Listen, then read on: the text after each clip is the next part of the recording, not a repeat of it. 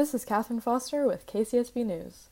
In October of 2020, UCSB began construction on a $97 million new classroom building sited at the southern end of the Library Mall.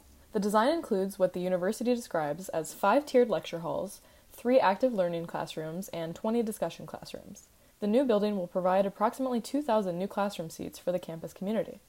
There is no doubt that UCSB needed to expand classroom space, as many students have likely experienced having to sit on the floor for the duration of class. However, the design of the new classroom building does not take into mind all student concerns. The design features a pavilion walkway outside of the building that, in turn, led to the removal of a major bike loop, which was paid for with student fees by way of the Associated Students Bike Committee.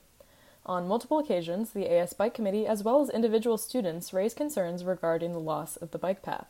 The need for a bike path in that area will only increase as the new classroom is built and student presence in that area increases. There was a perfectly acceptable design proposed that did not sacrifice the bike path, but the committee in charge of the project chose to reject that proposal. The committee also often met to discuss this during the summer when many students who advocated for keeping the bike path were not in Santa Barbara, and thus unable to defend their position at these crucial meetings.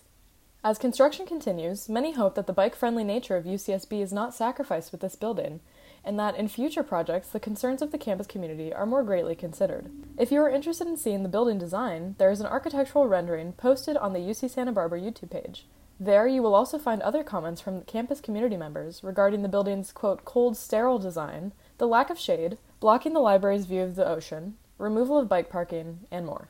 This is Catherine Foster with KCSB News.